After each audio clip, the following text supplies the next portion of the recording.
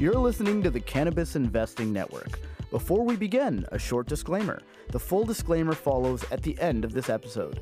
This podcast is a general communication and is being provided for entertainment and information purposes only. It is educational in nature and is not designed to be a recommendation for any specific investment strategy, plan, feature, or other purpose. Please enjoy responsibly. Hello and welcome back to a very special episode of the Cannabis Investing Network podcast. My name is Manish, and we are joined today by someone who we have referred to many times, returning to the show. He goes by many names. Some people call him the Maven. Some people call him the Sheriff of the Cannabis Wild West. I call him AB. His name is Alan Brochstein. Thank you for joining, sir. It's great to be here, MJ. How are things going, Alan? Really well. It's been, there's one thing I can always say about this industry, no matter what, it's interesting.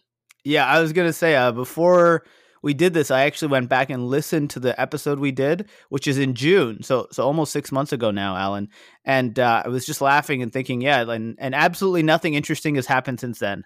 Well, not only that, I was thinking a little bit about it without listening to it and just thinking about how wrong I was to tell people to be patient. I mean, I should have said GTFO and not be patient. But, you know, really long-term investors, it was the right thing. Be patient. And unfortunately, this has been a year of patience testing, I think. Mm-hmm, mm-hmm. Well, it's funny too, right? Because the episode last time was called Patience Will Be Rewarded, right? And it will. It's just from a better level. You know, it's just such a funny sign of the times, I guess, where we go, you know, what does he mean? Like, that was 6 months ago. I've been patient for 6 months. What's happening? Yep. And in cannabis years, this is like 7 years. Right, exactly. Right. But 6 months is actually not a long amount of time is what I'm getting at, right? In terms of patience, 6 months is not really a good test of people's patience. That's true. But one thing I will just to start bring up is that, you know, I think one of the things in this industry is it's really easy to get carried away when things get exciting, right? And it's easy to get really down when things don't look so good. And, you know, you have been somebody who's always helped me in that regards because I use 420i basically every day. And I listen to, you know, basically what's coming out of your brain on the website every day. And for example, if we rewind to the beginning of this year when Georgia flipped and everybody got really excited and it was a very exciting time, you know, you really didn't change in that you kept saying, look, legalization, any federal change is very complex and will take a lot of time. And just something like having as simple of a reminder as that helped me to prevent myself from doing stupid things when it was a really exciting time. I'm glad. I think maybe to a fault, Manish, I tend to fade the crowd. And the crowd is sometimes right, by the way. I mean, often. And it goes like, you know, these things can go on for a long time. But I think, you know, if I reflect on what I got right and what I got wrong this year, you know, I was right in two regards. Number one, coming into the year was not my kind of market. You know, we just soared in Q4. And yet I told everybody to you know, let it go, ride, keep it on black or whatever it is. And then the second thing I got right was, you know, clearly calling the top. And what I got wrong, though, has been very painful, which is, you know, just how long this has lasted. And, you know, people call it a bear market and, you know, we can get into the semantics of it. I don't think it's a bear market the way I think about it, but it is one nasty correction. It doesn't matter what you call it. It's nasty. And it's been deeper and longer than I would have expected. But, you know, in hindsight, I've been following the space long enough to know that's unfortunately the way it works. What is the way it works, sorry?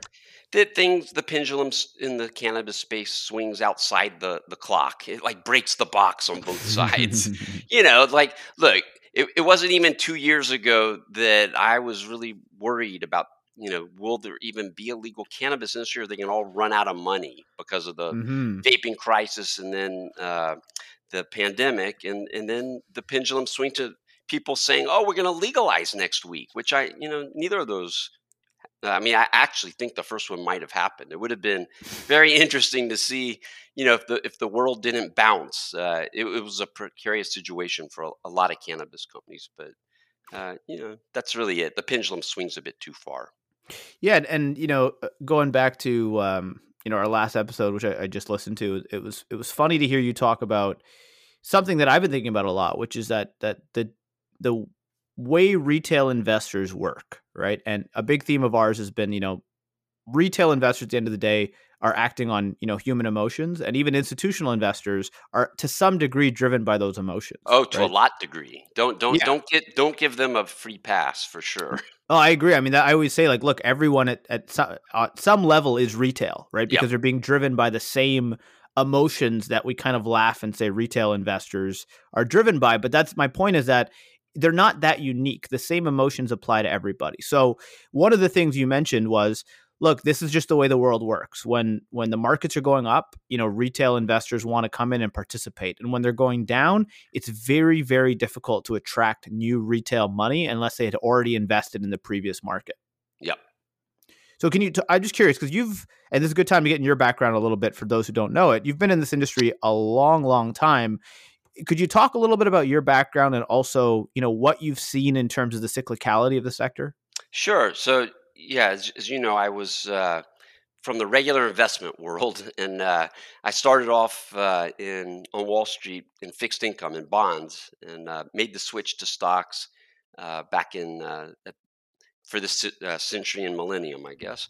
And right around the turn of the century, Hmm. I started working at uh, an investment advisor firm that managed, I think, 550 million at its Hmm. peak when I was there.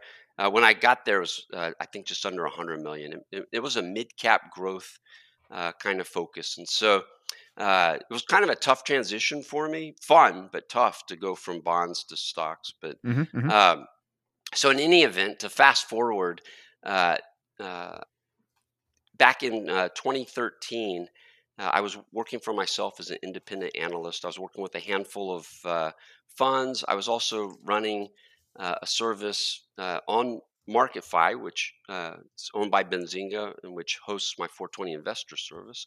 And I was as well writing. I was one of the actually most prolific contributors at the time to Seeking Alpha. So Hmm. that's kind of what I was doing at the time, and I stumbled onto the cannabis sector through a Seeking Alpha article that I read, and I was kind of embarrassed. I didn't even realize Colorado and Washington had voted to legalize. So we're talking about right at the beginning of 2013. So that was the 2012 elections, and so this had always been a passion of mine. I was a consumer in college and right out of college, but that's not what I was passionate about. Okay. Honestly, it was more about the individual liberty, and I was pretty much a know nothing. I didn't know the word cannabis. It was marijuana, but I just happened to be in the right place at the right time, and I had a large following, and I started writing about this because it was interesting. And the sector back then was maybe 15 or 20 companies, none of which were real, right? I mean, Okay. GW Pharma was the one real company at the time. The rest of them were posers, and of course, none of them were plant touching, but they were all talking about things, not really doing anything. All trading on the OTC. This was before any Canadian LPs had gone public or anything like that. So I was able to through my writing on Seeking Alpha quickly, and I was pretty negative on the cannabis space. So I guess I did two things at once. Number one, I shared my thoughts kind of in real time and developed kind of transitioned a small portion of my following. At Seeking Alpha and at MarketFi, and then the other thing, more important initially, I'd say, is I learned a lot. I learned about the medical benefits. I learned about social issues, and I was hooked. And so I started 420 Investor at the end of 2013 in September. And it was a couple of years later that we launched New Cannabis Ventures.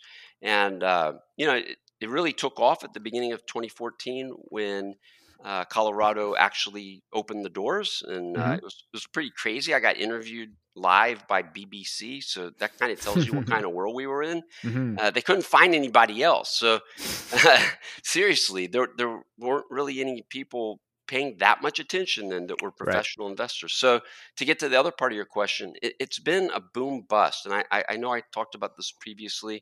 I haven't referred back to this. terminology much recently, but somebody asked me about it the other day.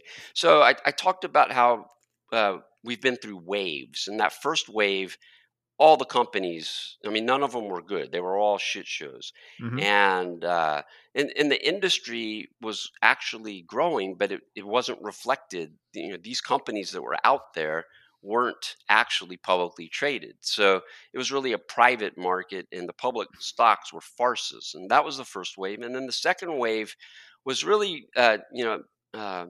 it started in after that first wave crashed. That Okay. wave, second wave, we started to see a few more companies. They tended to be Canadian, obviously, Hmm. and in that second wave, there were some big catalysts like the election of 2016, Hmm. and then also California legalizing.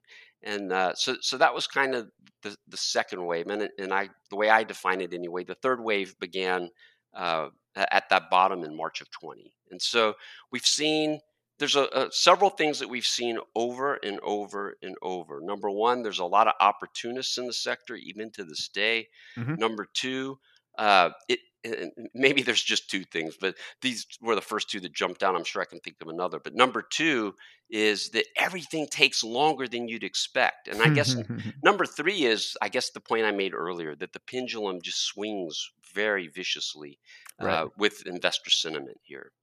Right. Right. And so, talking about cycles and how they work, right? I mean, one of the things that's confusing is that when we look at how things are shaping up this time around, it does really seem like this time is different, which Oh is yeah, you're not those. supposed to say that. I've been saying it for a long time, and it's always like, don't say that. It's never different, but it is. And Yeah, Manish, it's so different because we're not yeah. having a capital Mhm. crunch Yep. like we always have in the past. You're probably about to get there, but that's one of the things that's kept me optimistic Mhm. despite this pullback, correction, consolidation, bear market into the Mhm. world Mhm. lasting longer than I would have expected, going deeper. Which is, we are seeing the capital markets on the debt side and sale leaseback side really broaden Mhm. and go deeper with the existing companies, and it's been amazing.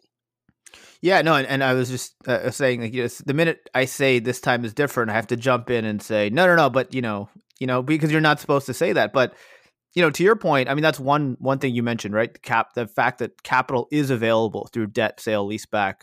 It's still available through equity, to be clear, but people don't want to raise equity today. Yeah, we haven't really seen any equity offerings for the most part. I mean, the last one I remember was Hexo. That didn't go well, did No, it did it? not. But I mean, MSOs could raise equity today. It's just they don't want to, Right, right. right? So, And so I don't know the right answer. I mean, it's I think we should all be asking, how much sale leaseback and how much debt can these, semi-cyclical companies that are federally illegal take on? And, mhm, it's a very, two-sided debate, in my opinion. I feel like, uh, you know, I think in some cases, some companies might be a little stretched, but for the mhm. most part, these companies are being very prudent. So it is very different from the past. In the past, these companies couldn't raise capital, and they finally were able to sell equity into a rallying market in January and early February. Yeah, and kudos to them, right? They Yep. timed it really well, and Yep. and it's important to remember at that time it wasn't that easy of a decision because yeah, now we look at it and go, of course you raised money then, right? But if you actually, when we were actually there experiencing it, it looked like the stocks were going to double tomorrow. In Yep. fact, in fact, they would raise at whatever $10 a share, and the next day it would go up 10 or 20%. And we went, oh, I guess the old rules that we're used to, where you raise equity and your stock goes down, I guess that doesn't apply anymore. Yeah. It's No, a new that. world, Don't new say this dynamic. time's different for that one. Yeah, exact. That's why it's so tricky, right? Because Yep. every time you think the paradigm has shifted, typically you end up going back to the rules of gravity, like they still apply. Yep. But once in a while, things do change and they really do become different. And that's a really, I think, the art versus the science of investing, figuring out, when you actually are in exceptional circumstances. I think another difference worth noting is the investor base broadened, and that's part of that whole equity raise thing. But Hmm. we definitely saw more institutions and institutional type of investors come in. And in the past, I think what people would say is, look, these these folks, these guys and gals that manage money for others, they would love to put these stocks in their funds, but all they can do is put it in their own Hmm. accounts, personal accounts, and that's what they've been doing. But things really did change, and we saw, unfortunately, some of what we saw got pulled back, like Wasatch, which had bought a bunch of MSOs and was forced to sell them in March. Yep. But for the most part, we've seen that, and one of the things I uh, started to track very early on and made a big call on was MSOS. And, Hmm. like it or don't like it, and that we could talk about that, it has been phenomenal what has happened there in terms of allowing more investors into the space. Yep. No question. So let's talk about, on 420i, and I think people always have a hard time understanding 420i because it's a complicated offering, right? It's one of those things where if you're not part of it, it's hard to really understand what it is. So I'd love for you just for a second to talk about how you think about 420i and what you try to provide there. Yeah. So, from day one, it was driven by people asking for help. Hmm. I didn't decide to start it on my own. People reached out to me and said, "Hey, you're doing this kind of thing already from, where you have a service." And but by the way, that service was nothing like 420i, Okay. but it was just trade alerts. That's all it was. Okay. But maybe I had some. I must have shared some research. I don't think I would just do trade alerts, but I don't remember. It's been a while. But so there was a need, and the need, at the time, as I said at the beginning, there were all these fake companies, and I felt really badly about charging people money to tell them not to buy stocks, but Hmm. it was the right thing. And I said, we will evolve. The industry will, the stocks will match the industry over time, and that certainly became the case. Really, the moment that I got most excited was when GTI went public. It was Hmm. really the first time. GTI and Medman, to be perfectly frank, but it was the first time that real American companies, and they did it through Canada, and that Hmm. was something new that we all had to learn about. But so 420i has always been about helping people to learn about these companies, and there's so much more, and people, there's different features that attract certain people. So I know that one of the things I've learned over the years is, first of all, the type of people that subscribe range from very novice investors to the most professional investors you can imagine in our space. Hmm. People like you that are, uh, you know, high net worth individuals that know what they're doing. So a big range of people, and with different time frames. Some people Right. just want to know what stock's going to go up today. Well, I Hmm. don't really do that, but which one's going to go up in the short term, and if I could give them the name that they could hold for 5 years, which is a question I never really like in this industry, Yeah. but I get that one too. So the offering has a lot. It has, so first of all, it has, and I'm not going in any special order, but it has a monthly newsletter, Hmm. and that's offered standalone. So people that aren't necessarily into the multiple touch points and just want kind of a high level, once in a while perspective, that's sold separately. But I like doing that. It is probably my most longest term kind of thinking that I share. And Hmm. each month, during the month, I write 3 articles. It took me, I don't know, 6 years to figure this out, but I didn't have to wait till the end of the month to share that information. So I don't know, sometimes you have these aha moments, or it's more like a duh moment. But so I share those during the month, and there's some pretty cool articles. They're deep dives on companies. Or Yep. I think this month I went through all the names on my focus list, and just kind of shared, not in any methodical way necessarily, but shared, pros and cons about the management teams, Yep. something Yep. different. And Hmm.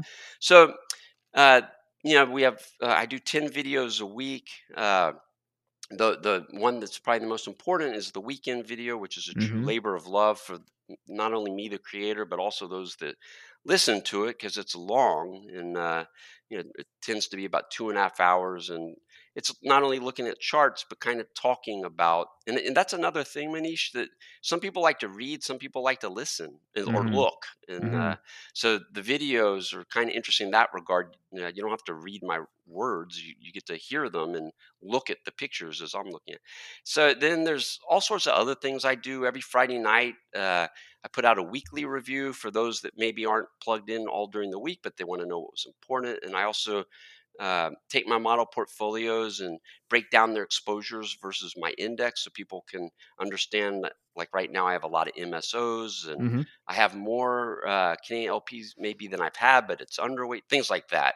And then I also each week take a different time frame and compare all these different subsectors and the stocks within them to kind of see, just to give people a different look. It's just a graphical look at what's going on in the market.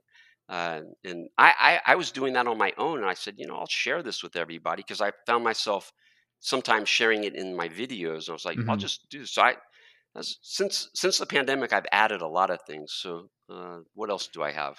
The model portfolios. Come Oh on. yeah, yeah, You're yeah. gonna skip So, over the crown jewels. well, so I don't think they're the crown jewels. So, and I'm very mixed. And there have been points in time that okay. Let's start at the beginning. My subscribers wanted me to do model portfolios, and I was Okay. reluctant. And I never wanted to create like uh, a bunch of sheep, a flock of Mm-hmm. sheep, and Mm-hmm. I never want, or penguins or whatever you want to call them, to just copy what you do and go do it and create a stampede when they're buying and selling. Yeah. I just that was not my that's not me, that's not my style. And but when you have a model portfolio, that does happen. And so started off with one model portfolio that I call Flying High, and it was kind of not as well defined as it should have been, and Mm-hmm. now it's better defined. But it's a swing trading model portfolio, and it's up a lot year to date, despite the fact it was up a lot more before. Sure. So the idea there is it's concentrated. The position sizes are 10 to 20%, and the idea is try to find the stocks that are going to move a lot in the next few weeks. And so that's one model portfolio. It's been around for a long time, and I've created two other that are more my style. They're measured against a benchmark, which is Mm-hmm. one of my issues with the ETF MSOS, that they don't even have a benchmark. Mm-hmm. But Mm-hmm. and so the goal of both of these, I call them 420 opportunity, and then the newer one, which isn't new anymore, 420 quality. Subtle differences there, not even worth going over. But those model portfolios, and it's I have to explain it over and over. There's no market timing there. They're pretty much fully invested. There have been a couple of points in time, like when Jeff Sessions pulled the rug out from under, and also uh, the at the peak this year, I did something. I moved to very close to the maximum amount of cash that I'm allowed because I felt like it was so extreme. But Mm-hmm. I generally don't do that, and I tell people all the time I'm not going to market time. The idea is if you want to invest in the cannabis space, these are the stocks to own right now, and I don't have these are the ones to own for the next 5 years. But people can figure that out if they want from listening to me. And then there's one other thing before we go on, the forum. And so I post a lot of news, and so earnings season has been brutal.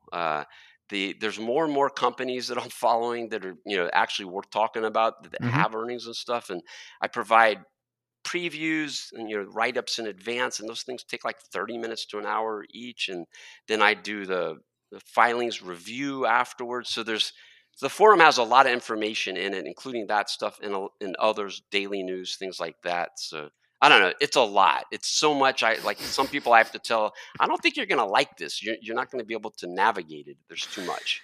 It's a complicated offering, and look, I think I've been pretty clear that I think it works out to $50 a month. I don't think there is a better value in the industry, so I say that just truly having been. I think I'm onto my third year or something now Yep. of Yep. using it. So, I love what's there. And when people ask me what's the best podcast in the industry to listen to, I say the best podcast is not a podcast. It's Alan Brochstein's Saturday, 3 hour from the top of the head. Here's every, major focus list name and some others.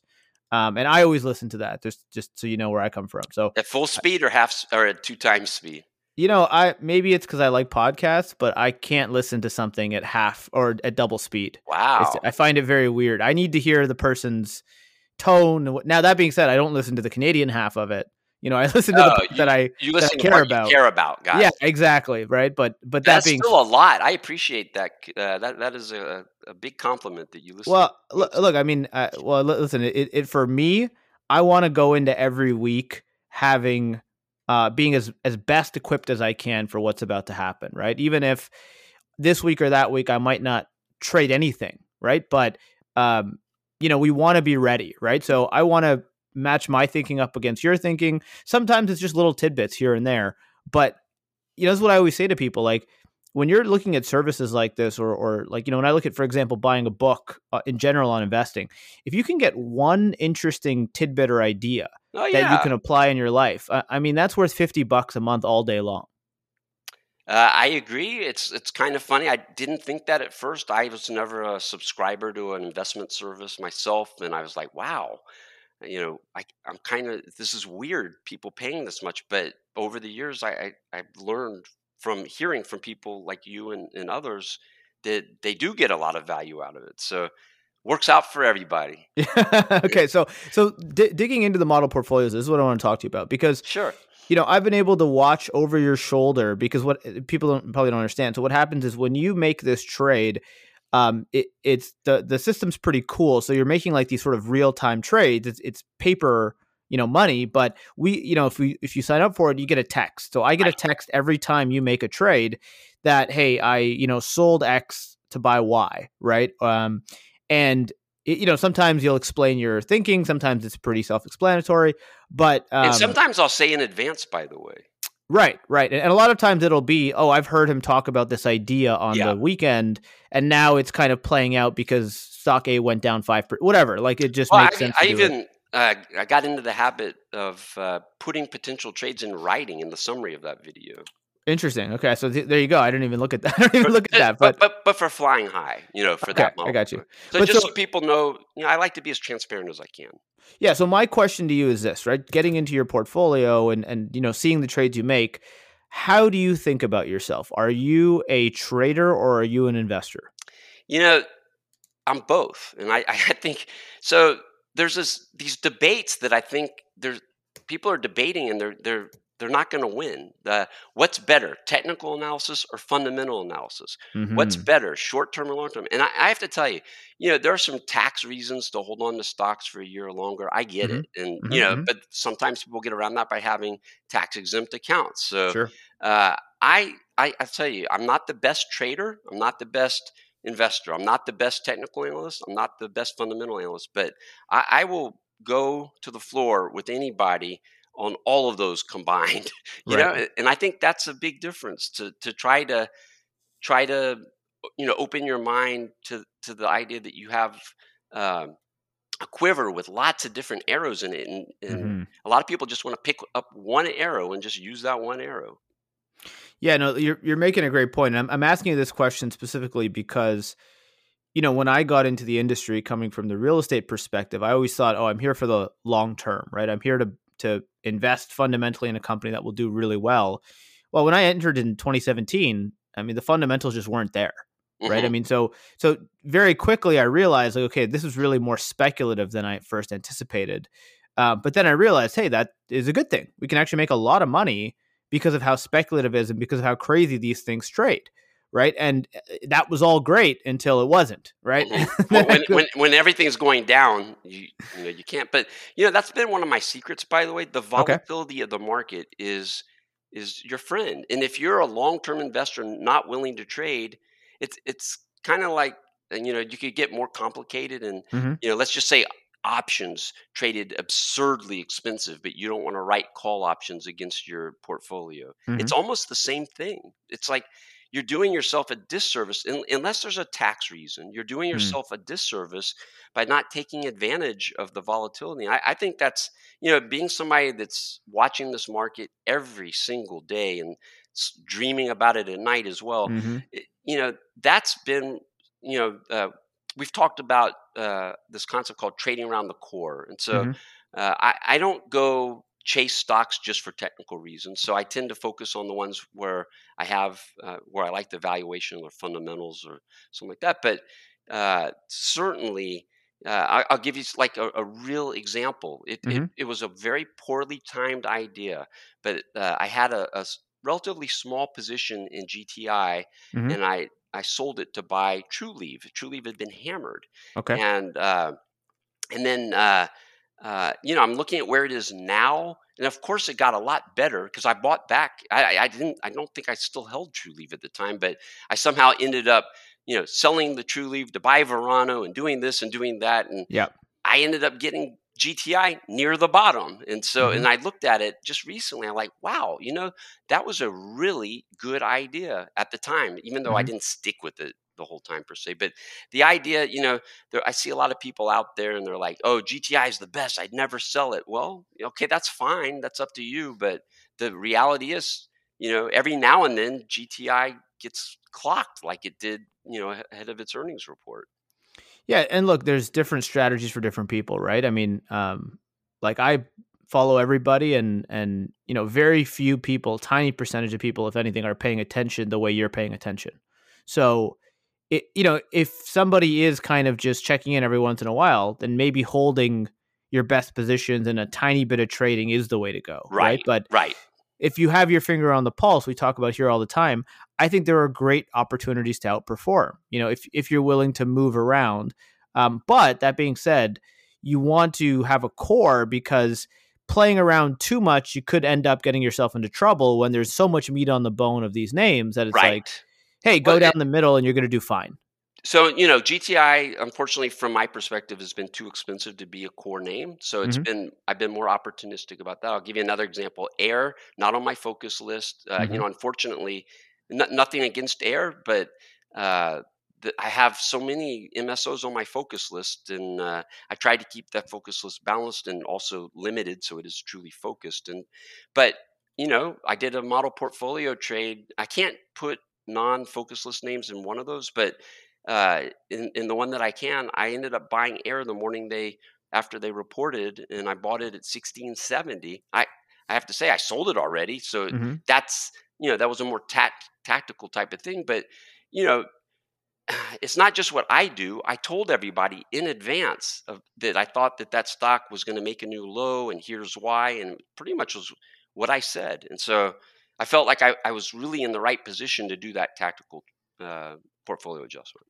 Yeah. And look, I mean, like that's a great example of, Air is one of the companies on your Saturday video in Right, even though profile. it's not on the focus list. That's right. I cover a lot of things that I don't officially cover. Yeah. And so it's one of those companies where it's like, i- you have your eyes on it, you're following everything the company does. So the day it drops 10% and you like the valuation, you're able to pick it up. Yeah. Now you sold it, but that was purely just, you saw an opportunity and you took it, right? But Yeah, to but buy Ascend. I to love buy right. it's. So what happened was I have this 2-day rule, Okay. and I try to treat my model portfolios like they're non-margin accounts because I want to be at the lowest common denominator, and I don't want to lead people into uh, uh, free riding violations. So I bought the Air on Monday with something that I sold to buy it. Hmm. Maybe it was a Ascend actually. I don't know, Hmm. but uh, anyway, the way it worked, I couldn't sell the Air till Wednesday. I ended up buying back the Ascend before. I don't know exactly what I did, but so there's a small part. But I think it really gets to your point of trading versus investing. Look, I've had a big position in Cresco for a long time, but it Hmm. hasn't been the exact same number of shares. It goes up and down all the time. And so that's really I might sell Cresco to buy Air to take advantage of that short-term thing, but I'm going to still hold a lot of Cresco. And truthfully, the stocks do move pretty similarly. So you really have to really be on it to take advantage of that stuff. Sure. And so I guess my question to you, Alan, is that um, from a trading versus investing perspective, uh, you talked about the secret to success is really blending them, right? And not being married to one or the other, or not kind of pigeonholing yourself. But, we talk about the fact that the price action's been weak, right? And we said just a little bit earlier, volatility is your friend. So what really is the ideal circumstance for an investor versus a trader? And the negativity we're seeing right now, isn't this really good for investors? So if they have more money to put to work, sure. If they're Okay, all sure. in, not so much. Sure. So and by the way, that's one of the things I've really had to struggle with over the last few years, that Hmm. people get in my service, get in and outside too, I'm sure. They get overly invested. And I know you're not, but they put, I did a survey back in 2014 or 2015, and I found, I think it was a good 10 or 15% of my subscribers were margin long the account, not just Oof. 100% invested, but more than 100% invested. Yeah. So I think in general, I find myself saying a lot. Don't put all your money into the sector. Don't put it all into one part of the market. Don't put it all into one name. And these things seem obvious, I know, but they're not to everybody. No, listen, So they're not obvious to me either, by the way. I think a lot of times I have to remind myself of, allocations and diversification and stuff like that. So, I mean, I think it's always a learning experience for all of us. And by the way, nobody's ever done any of this before in this industry, right? So it's right. brand new territory for everybody.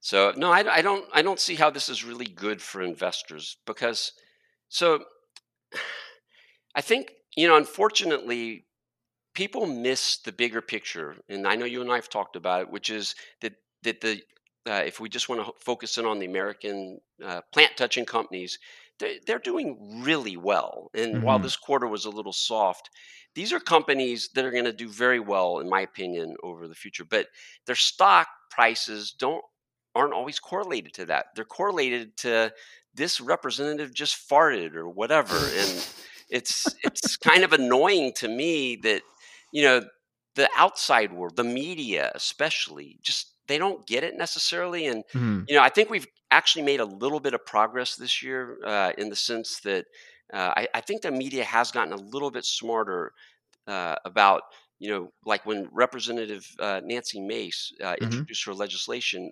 The media wasn't saying go buy Canopy Growth and Tilray and whatever. Not to the extent they did in the past. And Yeah, so good point. and I think investors are actually starting to get it, but the reality is, I don't think people. I think that they make a bet. It's more of a macro sector. I guess that's the point I'm trying to make. And it's not. It's a micro sector. Don't make that your title, by the way. But it really is.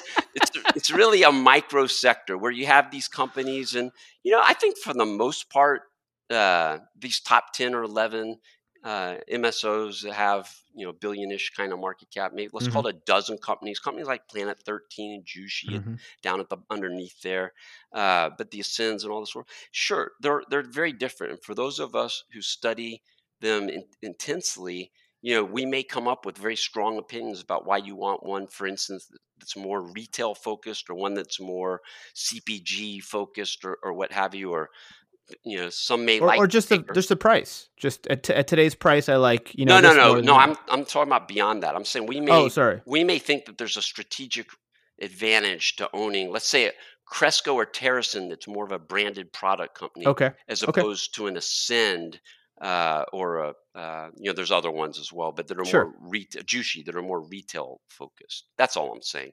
But the reality is, I think most people that show up, they don't care about that. They just care about, when are we going to legalize.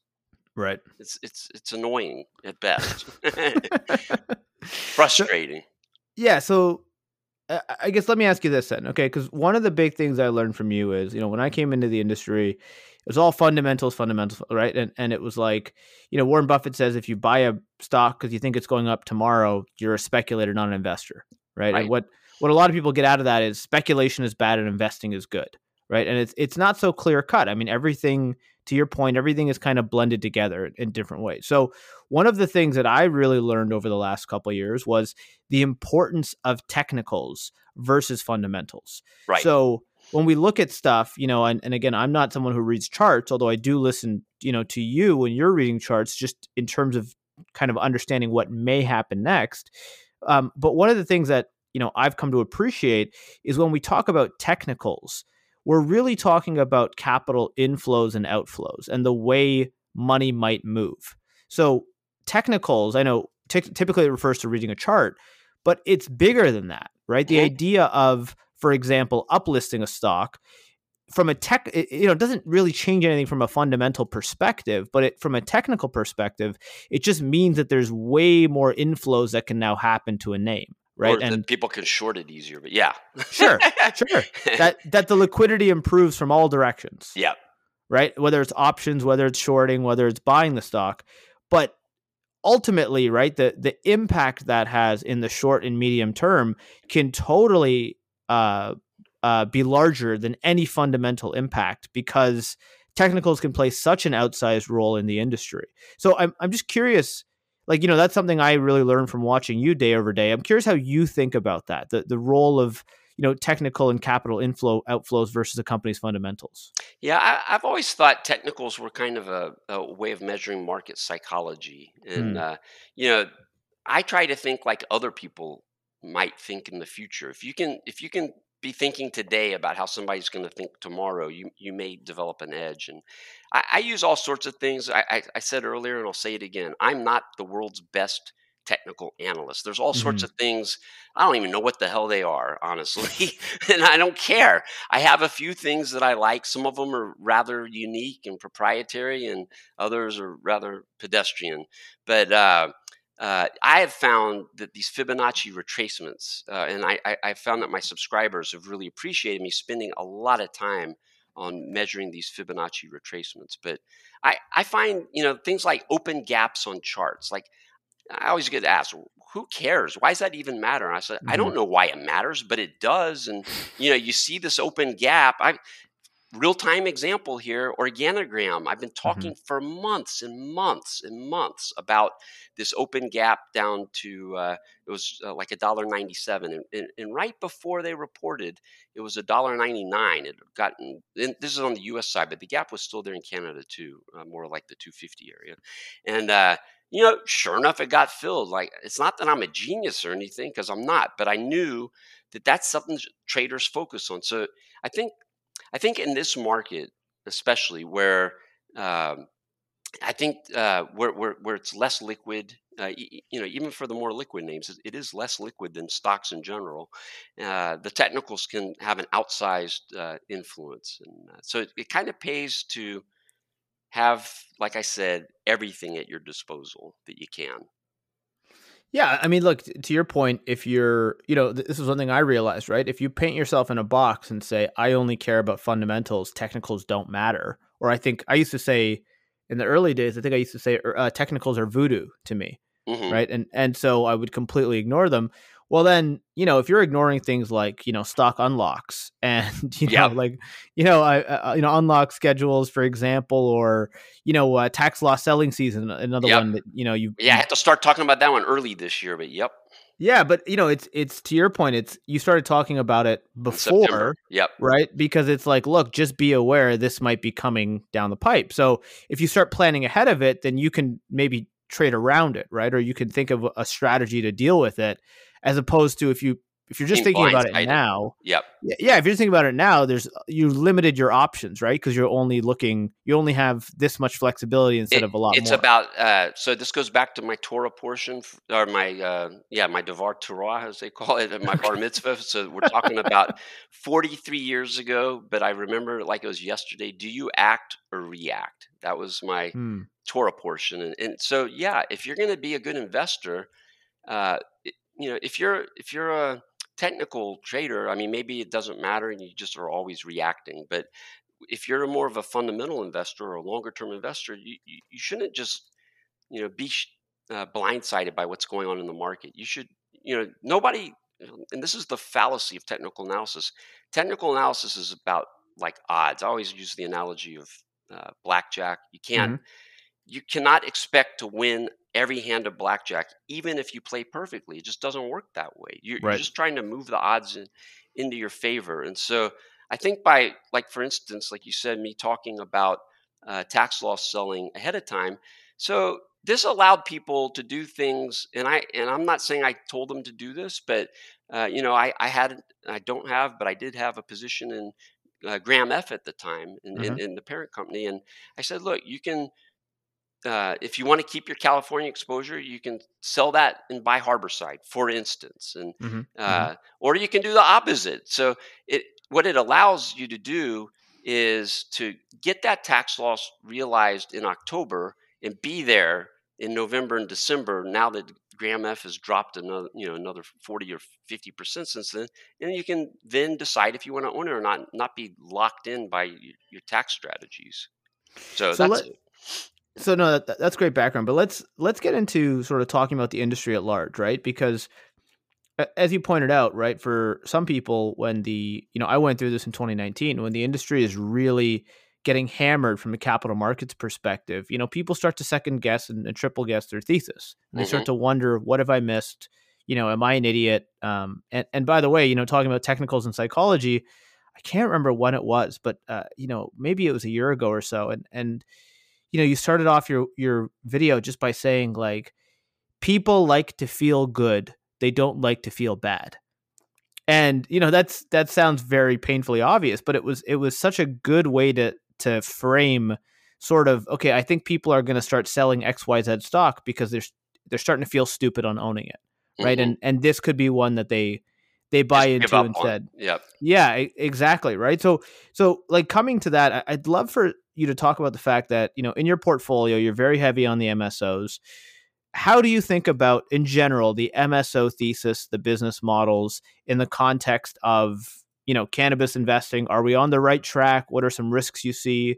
I'd love to just get you to talk about that a little bit. Yep. So coming into the year, my MSO exposure was not nearly as high as it is now. I've never had it this high, but I don't think the MSOs have ever looked this good, honestly. And if you think about what the alternatives are, uh, if you want to be in the cannabis market, there are a lot. You can play it through Canadian LPs, increasingly Canadian retailers, ancillary companies, and there's all sorts of those, whether they're financial or non-financial, big and small. You can play it through. There's an increasing number of biotech related names. Um, CBD, God help you, but yes, you can do that. So there's a lot of different things. So when I look at like where the valuations are, where the growth is, trying to take into account everything, uh, that well, the ancillaries are looking better, I have to say, and so I've been shifting a little bit more towards those. But Hmm. I still, as you point out, am massively overweight the MSOs right now. And what I see is a structural challenge that I think will be resolved over time in terms of the stock trading. And Yep. so, I would. So, sorry, Alan, the structural part just being uplisting. Yeah, and so, well, I don't know that we necessarily have to uplist, but what we Okay. have to do is get more people comfortable with being able to own OTC names, and or to trade in Canada. Hmm. That's really the structural problem. So Okay. yes, uplisting of course solves the problem, but the problem is that people don't want to or can't at this time, don't know how to, whatever it is, Hmm. don't want to or can't trade on these other exchanges. And so the success of MSOS is really something that's obviated this problem a little bit, right? I Hmm. mean, Hmm. it's an indirect way of allowing people to own these companies without having to, for whatever reason they don't do it, they don't. And I don't know if your listeners appreciate. I've been talking about this a lot, and Hmm. that is that the flows into that over the last month have been just phenomenal. I mean, unbelievable when you think about what's going on with the price action, and the flows are just flowing in like crazy. And so one of the things when you talk about technicals, back to that, and I'll keep talking about MSOs, but this is part of it. One of the things that I like to do is notice something that maybe people aren't noticing. Sure. And maybe I'm wrong, but I don't think people are really picking up on what's happened over the last month. Okay. uh, Coming into November, the overall cannabis market, as measured by the New Cannabis Ventures Global Cannabis Stock Index, hit a low October 29th. And we came into the month, and it's not like they started shooting up or anything, but they went up a little. But the MSOs were plunging November 1st, 2nd, 3rd, and 4th, and even on the 5th. And then all of a sudden, something changed. And that something was late in the day, the rumor about the Nancy Mace States Reform Act, or whatever it's called, SRA. Hmm. Hmm. And so that was the low for MSOs. Now, I had noticed this before in September. We had what's called a divergence in September as well, September 14th. And all you can do on these divergences is pay attention, and you can maybe speculate. But just like I said on the blackjack, just because there's a divergence doesn't mean it's the end of the trend. But Sure. it looked in September like it was until it wasn't just 2 Yep. weeks later. But Mm-hmm. this time, here we are 4 weeks later, Mm-hmm. almost, yeah, 4 weeks later, plus 4 weeks plus, because tomorrow's Monday. And still, despite everything this month, including a new strain, apparently, uh, the Of COVID, not of of cannabis. COVID, yeah, Just to be clear. true. Still, the MSOs, and it's being led by the largest MSO. So there is this huge divergence. So the rest of the market has gone on to make new lows, even as recently as last Monday or Tuesday morning, intraday Monday on a closing basis.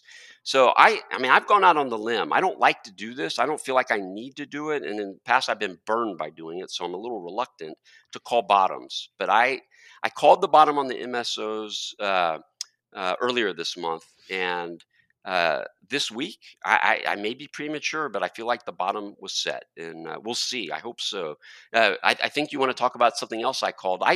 Look, this is something about me. I don't like to make calls for the sake of making calls, but I feel like people are paying me for when I have insight, conviction into my thinking, and that doesn't mean I'm right. But if I have conviction for whatever reason, then I owe it to the people paying me to share that with them, or in some cases, the people following as well. So, Yeah. uh, So let me ask you that, because to me, you're somebody who makes predictions all the time, right? On but 420i. not necessarily huge predictions like that one. Right. Right. So 420i, you'll All day say, long, I'm making predictions. yeah, you're But, saying, but but with you'll, humility, Manish, I yeah. don't have a crystal ball. No, for sure. I mean, you'll and I want to be clear too. What I really appreciate is, it's easy to have a positive bias, right? Because we've all made big bets in this industry one way or the other. So your brain automatically wants you to be right. Yep. Right.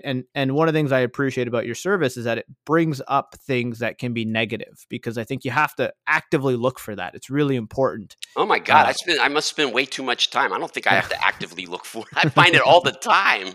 I I mean, find it hard to find. really, I predicted the air miss and Hmm. take down a guidance, things like that. But I mean more of like, industry wide news. Like, for uh, example, you pulled up something on Pennsylvania and vape additives, and that could be an issue, right? oh yeah, I didn't. But that was reported in the press. But yeah, I got to share that stuff. It's not all good. It is not Yeah. all good. Yeah, and sorry, what I'm referring to is, if you're on social media, for example, like on Reddit, negative things about these companies do not make it to the top of the list. Right. That's just the way it goes. Like, Confirmation bias, baby. totally. Everybody wants to see the good stuff. Nobody wants to see the bad. As an investor, I want to see some of the bad stuff. So I need a platform like yours where I know I'm not going to miss it. Right. So, Yep. so to me, you're making predictions, sometimes they're small, sometimes they're big, but it was pretty fascinating to see, on your Twitter, you kind of went out on a limb and made a really big prediction on the idea that Kronos could be bought by Altria, and that's why their financials were delayed. Yep. Which was apparently not correct, but we'll see. Uh, I joked this weekend that maybe Altria is going to buy Harborside because they haven't announced their date either. But so there's a couple of things to unpack there. So first of all, people listening to this need to understand. Look, I know who butters my bread. It's my subscribers at 420 Right. Investor, but I also, in full disclosure, know that I work with companies through New Cannabis Ventures, and so I have to thread a needle all the Mm-hmm. time. And so, how I use my Twitter feed, how I use the New Cannabis Ventures newsletter, is really subject to these constraints. I can't give away generally what people are paying me for at 420 Investor, Mm-hmm. or that would defeat the whole business model Sure. and would piss a lot of people off. And then I also, you know, I I don't spend a lot of time on Twitter saying bad things about companies. What I say usually about companies, if it's bad, it would be like stock promotion type stuff, Mm-hmm. Mm-hmm. which I don't mind talking about that. But I generally do not use Twitter or the New Cannabis Ventures newsletter to say bad things or good things about companies. It's just Mm-hmm. not what I use those for. I do that freely at 420 Investor. I mean, sometimes to the point where I've lost a lot of subscribers over the years for my negativity on Canopy Growth, but I don't care.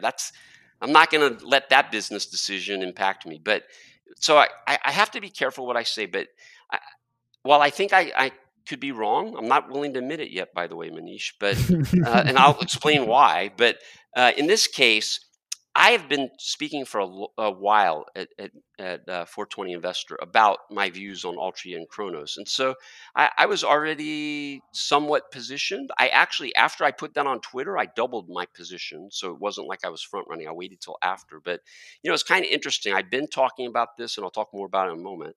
And I felt like this is a big call, and if you have a really big call and you're right, you're going to be a hero. And Hmm. maybe people will decide I'm an idiot when it's all said and done, if I'm wrong. But I think a lot of people, because what I ended up doing was I put a tweet out on Twitter. I guess that's where you put tweets, Hmm. and Hmm. I just said I shared this thinking, and I felt like it wasn't really fair to just do that. So I followed up with the New Canvas Ventures newsletter, and it was literally one of the ones I'm most proud of, even if the outcome is incorrect, because I think it really did a good job of opening people's eyes to something they weren't seeing.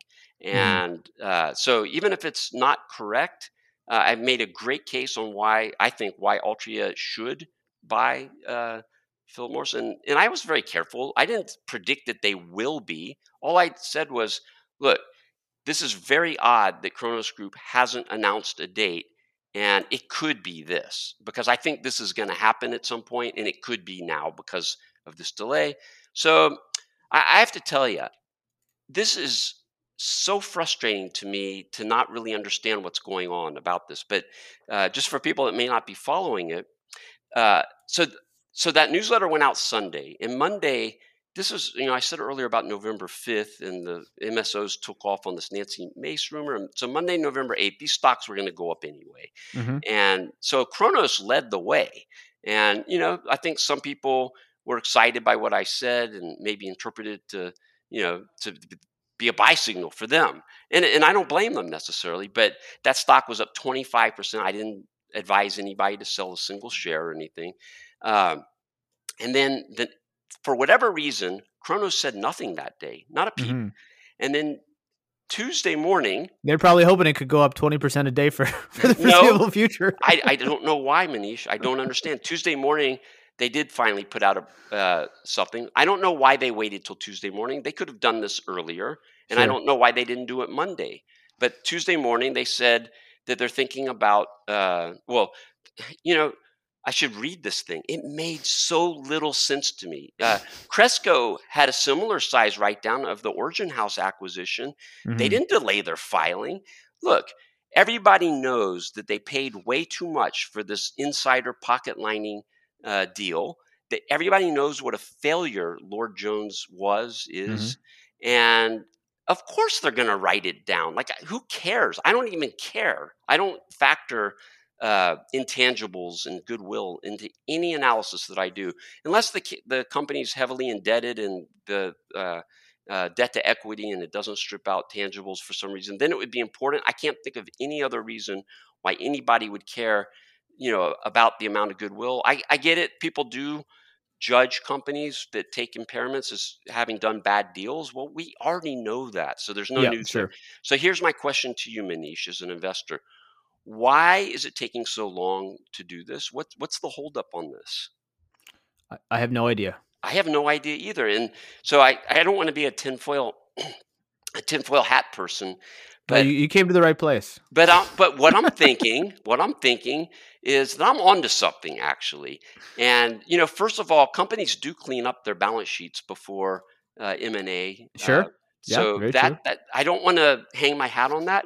I More to the point, I have no idea why they are 2 weeks late already on Hmm. reporting. More than 2 weeks. They are actually 3 weeks late on reporting, all because they can't decide on something they're writing the whole thing off anyway. I don't understand. I think it was Right. a smokescreen. But Right. anyway, But so fundamentally, Alan, and this is what I wanted to get to, right? Because to me, it's one thing to make a call, but it's another thing to get into the why, right, uh-huh. behind it. So maybe you could just explain a little bit about why you still feel this way, why you feel it would make sense for Sure. Altria to absorb Kronos. So let's be really clear. I don't particularly care for Kronos. Mm-hmm. Uh, that insider lining, pocket lining deal is one reason for sure. That Mm-hmm. really rubbed me wrong on day one and every day since. Mm-hmm. Um, and I'm not a big fan of big tobacco or anything. I know that bothers a lot of people. It doesn't bother me so much, but I respect how that bothers other people. That these cancer pushers are just looking for another way to make money. But the so for better or worse, Altria decided Kronos was the right partner for it back in 2018. And the way they structured that deal was they bought a very large stake, but not controlling stake, and then they Mm-hmm. took warrants, which are now way out of the money, Okay. and which now expire in March of 23. So not that Mm-hmm. long. Mm-hmm. There is a corporate governance issue here because they control the board right now, which I don't think that's right the way that went down. That Okay. they get to control the board, even though they don't necessarily. They could control the company if they exercise the warrants. But so here's my thinking. First of all, it's a really good strategic fit. The two companies are both kind of asset light. They both Mm-hmm. see eye to eye. Everything I hear and read is that they love each other and get along. Okay. So it's a good fit. Everybody knows that the eye on the prize is they actually have two potential prizes. This biosynthesis thing, I've never given a lot of credit, Mm-hmm. but I will admit it could be big, Mm-hmm. and they have some first mover advantage there, and that's the kind of thing that would fit well with Altria as well. But Mm-hmm. but really the prize is, and this is the urgency of doing the deal now. It's two parts, but the urgency is because the prize is the U.S. and there's nothing that precludes Altria from buying Kronos right now. Nothing. Mm-hmm. A Mm-hmm. lot of people get confused. Like, how can they own it? Of course, they can own it. Yeah, sure. They're, Big board they're listed, no problems. yeah. So the reason why it becomes urgent is so first of all, the stock price is low right now. How much lower are they going to get Kronos? Hmm. It's trading close to tangible book value. About one now, it's even lower than when I wrote, but it was about 1.5 times. And Mm-hmm. they don't bleed that much cash, and a lot of that tangible book value is cash. Hmm. And you know, Kronos is very small in market cap compared to Altria, so it would have almost no financial implications. But here's the bigger point. Besides, it's a good price and there's a good fit right now. So we already saw Kronos Group take a stake. I think these deals are risky, by the way. The Canopy Wana deal extremely risky, and for it's less risky for Kronos because A, Kronos isn't borrowing money at 10% to Yep. do it, and B, the way they went about it is it's smaller relative to their well, I don't know if that's exactly true to their market cap, but certainly smaller relative to their potential parents' market cap. So I think these deals could be smart, actually, but you got to do them right. So we know that PharmaCann wants to go public, and Mm-hmm. it could be that they could just get an option, keep it private, and get an option on the whole company. But that's going to cost them, instead of 110 million, it's going to probably cost them $1 billion or so. They could take all their cash right now and do that, I guess, but that Mm-hmm. would not be prudent because they'd run out of money and what have you. So if Altria is on board, and I assume they are because they control the board of directors and did that PharmaCann deal, Mm-hmm. this is the time to start locking up more assets Hmm. potentially. And Kronos does not have the balance sheet to go big. Hmm. For Altria, it's a drop in the bucket. And I don't know, I don't follow Altria that closely. I don't know if you pay attention to it at all, Not at but all. it's basically priced like a dead company. It pays a Hmm. big dividend. It has a very low PE. It has some debt, but it's not particularly over leveraged or anything. And the market cap of I put this in on New Canvas Ventures exactly. I'm not remembering the precise numbers, and they've changed a little bit. But you look at Constellation in the market cap of Canopy Growth. And Constellation is much smaller than Altria, and Canopy Growth is much bigger, especially Mm-hmm. when you're doing enterprise value. And so the fact of the matter is, through Kronos, which has the exclusive right to do anything cannabis related with Altria, Hmm. they could really put together a nice package of assets and that Kronos couldn't do on its own. So Hmm. bring in, and people might be comfortable with that. They might be more comfortable selling, these options to a larger company. But I don't know. These options are kind of scary too, Manish. We can talk about that because you know I read the Nancy Whiteman interview, and she's a lovely person, and Hmm. I just think she doesn't get it. There's things she saw, but Hmm. at the end of the day, maybe she gets it more than I think. She just got paid 400 plus million for maybe not having to do anything. Yeah, I was gonna disagree there. I was like, I think she gets it pretty good the way No, she no, got no. paid. If you listen to what she talks about and why she's doing it, Okay. she I don't think she thought that part through. If you read these interviews, she didn't think through about, well, what happens if they can't buy you.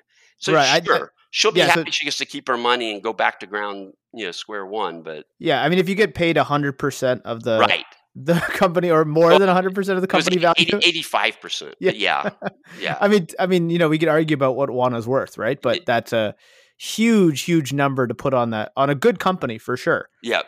Hey, But when good things happen to good people, but what I'm saying is I don't think she thought through mhm, how complex this is going to be. And you know, fair. Okay. in all fairness to these people doing these deals, it doesn't require legalization. And so if you strip Yep. that part away, all it requires is a change in the ability of this. Permissibility, I Yeah, think yeah, Bruce Linton used to say, right? yes, exactly. So sorry, going back to this Chronos Ultra thing, right? Because this is what I wanted to dig into, is that so many people end up seeing that, oh, what doesn't matter really how you said it, Alan. What people hear and what gets passed around is Alan Brockstein says Chronos is getting bought yesterday, right? Yeah, Like that's how it's interpreted. Stock goes up, so then people go, well, it must be true because the stock is up. So they chased it, and then it's my fault. right, but the interesting thing to me that gets lost is, why did he say that, right? So Right. like, what was the thinking behind it? And you've kind of laid out a lot of really good blocks of it. So I just want to make sure we're following along, right? It's that Altria has given Kronos the exclusive right for anything cannabis. Altria is this company that has to do something because it's as you said, it's kind of trading like a cigarette butt or a cigar Yep, butt that yep. it's eventually going to be a nothing, right? So, and unlike Constellation Canopy, Kronos has much smaller losses and represents a much smaller part of Altria's market cap. So it could, Especially on the enterprise value because they have a lot of cash and no debt. because they have a lot of cash. Okay. Yep. But now here's what the urgency is, if I'm understanding. It's that the cash balance in the Kronos account is it still roughly $1 billion? Is that right? Uh-huh. So that $1 billion, while that's a lot of money, maybe to get really creative and take full advantage of the sector, they need Altria's balance sheet. Yeah, and watch what's going on at Ianthus, for example, right? I mean, Okay. there's an obvious potential acquisition candidate, right? Well, so the pieces on the board, right? We've got Ianthus, which it looks like that is going to get taken over and essentially privatized, right? Into the friends, into basically the same people, right? That Gotham is Kronos. So Yes, exactly, right? So Gotham will control Ianthus. It is most of and the they're money behind. investors in PharmaCann. They got a lot of other Right. assets out there as well. Right. Okay. So you think so? I guess if we expand it out a little bit, then what? So Altria now brings Kronos in. Like, what can they do with Altria's balance sheet that they can't do with Kronos's? So Kronos has a limited amount of cash. All they have is $1 billion. They'll have to issue equity at this point to do more, right? Unless they could get people to take their stock. I just think people would be more comfortable taking the very cheap Altria stock, being they could do $5 billion easily and put Okay. it into the market, whereas Kronos couldn't do that. They don't even have a market cap that high. So you bring Kronos in house. So now you own all of it at a much lower price than you were originally planning with all your warrants. Exactly, and you're running out of time. I don't know how they'll be able to extend those warrants or lower the price. Lawsuit Got it. city if they do that. Interesting. So, but now if you do a takeover, you can sort of figure that out. But more importantly, you're supercharging the balance sheet, and now you can, instead of being limited to $1 billion, you could think a lot bigger. You could do $2-3 billion Right. at a time when the industry, as we've talked about, is trading relatively attractively. Right. Bingo. So now the Altria story becomes much more about the future and cannabis, and there's a much more straight line forward, as opposed to being one step removed through Cronos and but more importantly, you can go bigger now if you bring it in house. You summarized it perfectly, and I think there are people out there who I think they're kind of bean counters, Manish, and they say, well, they can't afford to do that. They're already recognizing they mark to market their position, so it already has had a negative impact on their balance sheet, and it flows through. Those mark to market losses, they're not operating losses, but it does flow through to net income. But so a lot of people are saying, Cronos, they don't want to bring Cronos in because of the impact it would have. There's like no impact. It's like teeny tiny. It's nothing. It's literally an odd lot. And so I don't get that. What I get, and I've seen some other people on Twitter that were, intrigued by my idea, to like, this could add a couple of multiple points to in market, to the market cap, and PE, multiple points, and by giving people some, something to think about in the future. Yeah, so like I just pulled it up, and Altria does like $5 billion of revenue a quarter. Is that right? Yes, they have enough cash. They could just take Cronos in with their cash on their balance sheet. Jeez, that is an insane number. I never realize it was that big. So yeah, okay, great. I didn't either really until just a couple of months ago. I started to look into it, and I was really intrigued by this idea of, both Constellation and Altria face this problem, but I think it's so much harder for Constellation to take in Canopy. And, Canopy has somehow gone through 4 billion. I had this great chart in one of our newsletters that we've done in the last couple of months about, Canopy's evaporating cash. And by December 31st, they're going to be, I think slightly more debt than cash, believe it or not. Oof.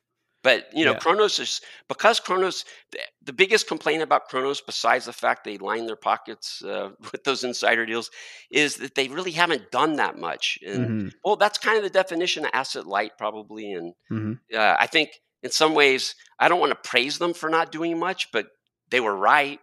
I don't know if it was, it's not like they excelled at doing nothing, but they just somehow stumbled into doing nothing. And that's been smart. They haven't had to write down as much inventory or assets as some of their peers. Yeah, and look, now they're sitting on, back in the day, $1 billion for a Canadian LP was not a lot of money, right? They had probably $2 billion back then, but now $1 billion is a lot of money. If you want to go and use it for U.S. plant touching through these convert structures, yep, you can do a lot of damage with $1 billion. With 2 or 3, you could build a huge company. And just to repeat a point, because I think it's important, and I didn't say it loud enough. So I don't think that people would necessarily take Cronos stock, even though, like, I might over Altria. I don't know. It's trading close to tangible book value, and they have some stuff going on. I don't know, but the Altria stock, Mo, is I think they might have luck getting people, instead of doing cash, to take stock.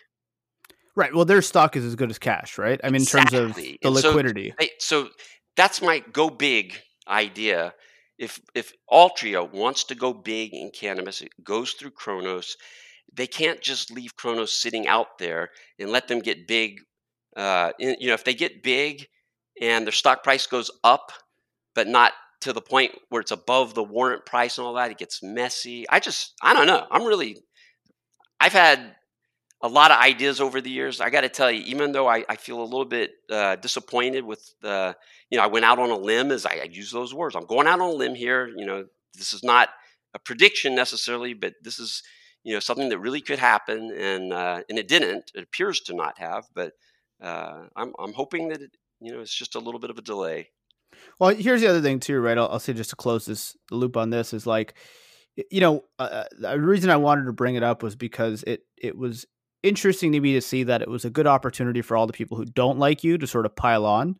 And I just thought it was funny because, if you never want to be wrong, just never have an opinion. That's what I said. Exactly. If you're not willing to be wrong, you'll never be right. Well, and you did it in a really big way, because some people have predictions that are gonna maybe come true, maybe not in 6 months or 12 months. Most people don't have a prediction that in the next 5 days you're gonna find out if it's true or not, right? Right. So that's an interesting thing. But my point is, and why I appreciate the service is like it's big ideas. It's not always, but it's original thinking. But there's a why behind it. It's not just to say that, hey, this is going to happen. It's Oh, because the this is chart the looked good. thinking. The chart looked Yeah, good. exactly. Somebody whispered in my ear at a convention, this might. No, it's like this is the thinking behind why it makes sense. And I don't pay much attention to Kronos. I am an investor in PharmaCann, so I did get a check from them when they did the deal. So thanks to them for that. But ultimately, Altria with its balance sheet size, et cetera, is not to be ignored. And if you start putting the pieces together, it gets pretty interesting on what could happen. Yep. Right. And I've had a lot of success in calling LP mergers in the past. I haven't gotten them all, but I really seem to have a line into Canopy, which I promise I didn't. But uh, one of my largest positions was Metrum. Then Mm-hmm. before that, Bedrocan. Uh, Supreme. Supreme. Yeah, exactly. That was post Linton even. Yeah. So then there was Med Relief was one of my big positions that Aurora Mm-hmm. bought. I did not have Canamed. I couldn't at the time because We're going old school here. These are yes, but throwback but the tickers. I had Doja as well, so it was another Canopy Uh huh. acquisition. But so more recently, I had 48 North, believe it or not. Yep. Mm-hmm. I'm not going to brag about that one. That was a Yeah. take under. Sure. But Sure.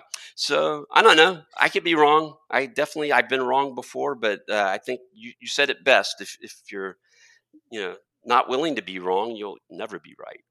So let's, we're coming to the very end here. I just want to pick your brain on a couple kind of Sure. closing ideas. So, um, talk to me about how do you see things unfolding, and how do you think about investing in the industry if we don't get safe, in the NDAA?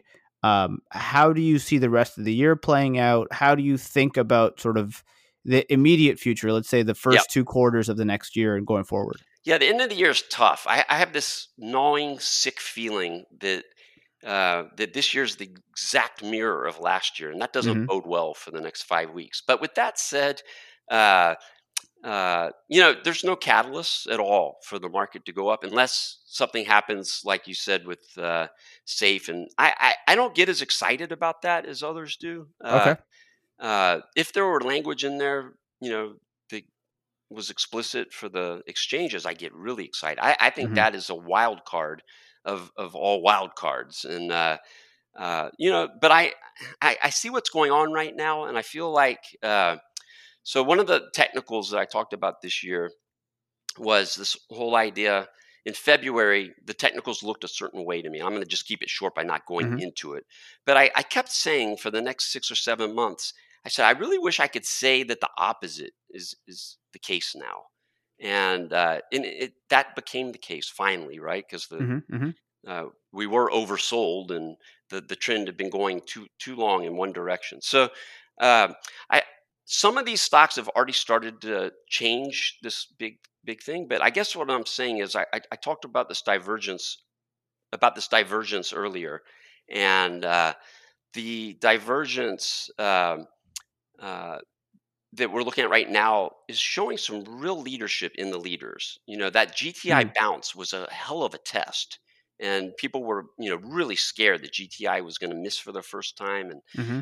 we, the big five, with the exception of Curaleaf, which really stunk up the joint, the big five really had, they basically met the expectations and certainly didn't paint a super negative picture. But then you look beneath that, it really wasn't as bad as people feared. So I guess in the very short term, uh, I think that this bounce that we're seeing in the very largest MSOs maybe says the worst is over. And I think people have been fearing tax loss selling, and there's been a lot of that going on, in my opinion.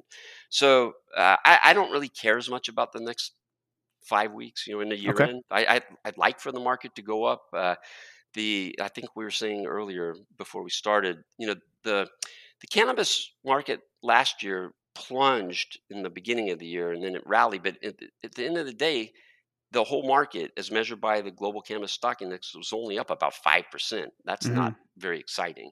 And so this year we were up a ton at the beginning, and now we're down, a few percentage points as well, maybe a little bit more than a few, but maybe slightly double digit right now still. But I, I feel like investors um can could come to the conclusion, if we have a negative year, or I'd like to end up double digit, that just never going to make money in cannabis. And I know that's not true. My model Hmm. portfolios have done a lot better than the market, but the market is the market, and it's full of some really crappy companies like Flora Growth or whatever. But but they trade on the Nasdaq. They are in cannabis. They're highly Hmm. liquid. They're cannabis companies. They really are. But so but into next year, and I should probably be doing this. I haven't really laid out my kind of my what I expect for next year, and I don't typically do those end of the year prediction type things. Hmm. Would have been interesting if I did that at the end of 20, but I always have kind of a rolling outlook. And so, Manish, I'll tell you, I think New Jersey legalizing Hmm. or not legalizing has been very disappointing this year. Yep. And I Sure. think that legalizing is very important, because several of the companies have been stockpiling inventory. And this is, we're talking about the New York metropolitan area. And I think, I can remember many, many years ago, I knew Whole Foods very well, being a Texan. Hmm. And the East Coast didn't know it at all. And Hmm. so all of a sudden they open up a Whole Foods in Columbus Center. Is that what it's called? Columbus Circle. And, and all of a sudden Whole Foods stock just takes off. Like, Hmm. not because it was multiple expansion. Sure. The company was doing well, but similarly, I think New Jersey is going to be a media frenzy when Yep. people in the tri-state area are seeing these stores, and they show the traffic on the bridge. No, I'm just kidding. They won't show that because there's Hmm. always traffic on the bridge. But uh, so I think that's one thing that we will be looking forward to, and that gives me some real optimism about next year. I can't really handicap very well the political stuff. I Sure. mean, I think it's always a possibility that we get some sanity. I mean, to me, it's insane that power companies that provide power to both illegal and legal cannabis companies are allowed to trade, and cannabis companies aren't.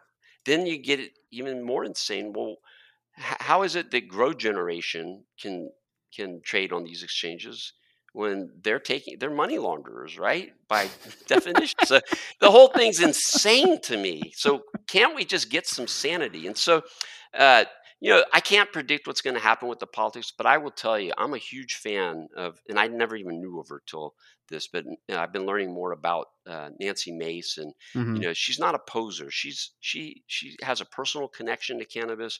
She was Hmm. very much involved with the CBD laws in South Carolina, Hmm. and she's taken a very not only is her approach well thought out and practical, um, but she also, I listened to her press conference. She really presents it well. And so Hmm.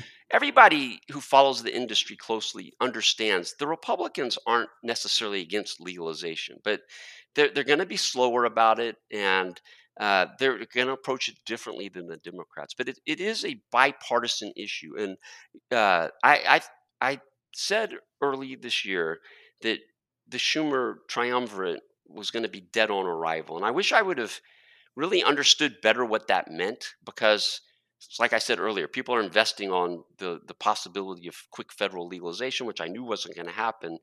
And Schumer and his group have really blown it. They should have been incremental. There's things that they could have gotten past with the Democrats controlling. So before the Republicans controlling the Senate, everything was getting blocked. Nothing was getting discussed, and now things had the chance to get discussed. And I haven't yet seen. There has not yet been a Senate counterpart to this Republican congressional legislation, but Right. I get the feeling that 2022, we're going to see a lot more talking. And this is what I've been hoping we would see, because there was zero zero talking in the Senate. And there are things that everybody can agree on, I Hmm. believe.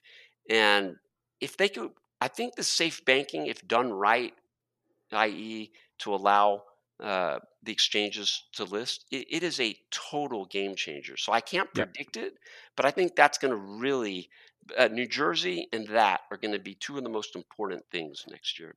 Yeah, no, great points. And so, look, very last thing here is because it would be a shame not to ask you. I think last time you were on, or maybe the time before that, you talked about GW Pharma, Uh huh. and that got acquired, not too long after. So, I would love briefly as we exit here, maybe if you could talk about what some of your favorite picks are right now, kind of where they're at, and why you like them.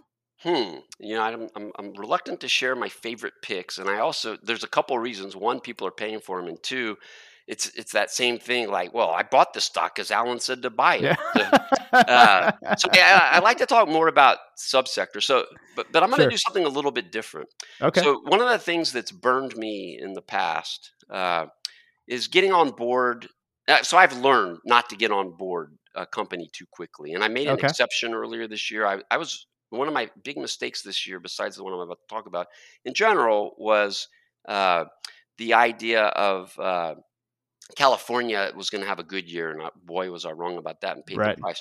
So anyway, I kind of broke my rule and got behind the parent company, and that's been complete disaster.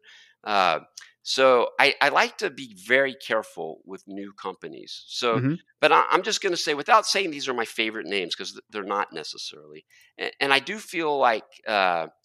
Investors in bull markets get overly excited about new companies, and in bear Sure. markets, I think the opposite may be true. So I've really opened up to both Verano and Ascend. I know you like Ascend. I don't know your view on Verano, but People at home are laughing because it's because they like, know both. You like both. yeah. No, I So probably have Verano tattooed on my neck by got it. this point. Is that's why? So sorry, I didn't know that. The so these are names that I've kind of tried to look past, and I've waited. I waited and waited and waited. So it's not like I jumped in on day one. I'm very cautious on new names. And the reason for that is there are some people that have low basis stock that want to sell, and Sure. the stock isn't necessarily, because of the tight float at first, isn't necessarily reflecting equilibrium in supply and demand. So anyway, so the idea, I guess, that I would share, I'll name those two names, but just to add a little context to it, I mean, I think these are both companies that are suffering from uh, uh, timing, and they've been hit with unlocks, and that's part of it. But the timing that people aren't looking for new ideas right now. So I Hmm. think when the market gets better, and it is getting better, and Verano has had a great bounce, but Ascend is going to be renamed Descend at this point. So that's just a general idea, not really trying to pick those names per se, but just a general idea that there probably are some newer names that have come to market at a bad time, and that it might be worth acting on now. And you know, uh, I mean, I don't have a position in Glasshouse, and there's some issues there that would keep me from doing so right this moment. But that's perhaps another example, or Hmm. I'll give you another real time positive example. I have a it's very personal problem with WM Technology, and the problem is I really despise what they did to the legal cannabis markets by continuing to service the illicit markets. Right. I don't hold that back. I say it. I also am an analyst, and I also know that people make mistakes, and they've paid the price for that, right? In the reset, Hmm. but Hmm. so it'll always probably be something that I will mention ad nauseum. But that's another one that broke recently, and I finally added a position in that because I think it's a pretty good deal, but it may be scaring people off because it's a new name. Now, it was one of those ones that attracted a lot of people at first, and they got, I guess, what happens when you chase that shiny toy. So that's one idea, and then I'll just finish it up. So I told you I do these 3 articles a month, and I share them, and then they get published in my monthly newsletter. And the third one that I did, I published a week ago, and it was on value stocks. And Okay. so, my background, I'm not an aggressive growth investor. which sometimes makes this a hard sector for me because I think the mentality of a lot of people is aggressive growth. And I'm also not really a deep value investor. To me, the Hmm. best kind of stocks are good companies at good price, better than good prices, but a good or better than average company at a good or better than average price. Right. So some might call that growth at a reasonable price. So anyway, I shared 6 names. I'm not going to go over all of them, but I will say, uh, uh, they crossed sectors. There was a California operator that's trading under 2 times tangible value. And by the way, there's some big bargains in California, in my opinion. But Hmm. people hate that market right now. There were a couple of LPs, and I talked about Kronos as being one of them. I think that is, believe it or not, it's now a value stock, and it's certainly not a growth stock. Uh, but and if you try to value it, and this is where people get hung up. They say, well, it only trades at this times revenue or this times enterprise value, and they don't want it, so they don't understand necessarily the value creation drivers. But I'll just say the other one. I think Organogram, which I have good timing on my sharing of that one. Uh, uh, so that was I bought that for the first time in a very long time the day before they reported, which that can be kind of dangerous buying a Hmm. stock before they report. So there was the California MSO operators, two LPs. There was a uh, ancillary name or two. So I guess there's another takeaway there. There is some value, and I think that people should be paying attention to some of these baby in the bathwater situations, maybe, Sure. and also just reinforcing that point I made earlier. Like, look, I'm very heavily skewed towards MSOs right now. I really think they're attractive, but I'm not all in. I mean, I have other types, and I'm seeing other types of stocks that make a lot of sense. And there's some smaller Canadian LPs that look really interesting to me as well. So I guess I'm seeing names beyond the MSOs, and more recently, the ancillary names that have been just hammered. Hmm. Finally, look, there's some real attractive names there too. Got it. Alan, listen, really appreciate you taking the time to join us. I think the balanced approach, as you say, and kind of looking at all the different angles will serve people really well. Like I said many times, I'm an investor, I'm a member of 420 Investor, and it's, to me, a phenomenal resource. So, Alan, I'll put your links in the bottom of this episode. Thank you, everybody, for listening. cinpodcast@gmail.com. Until next time.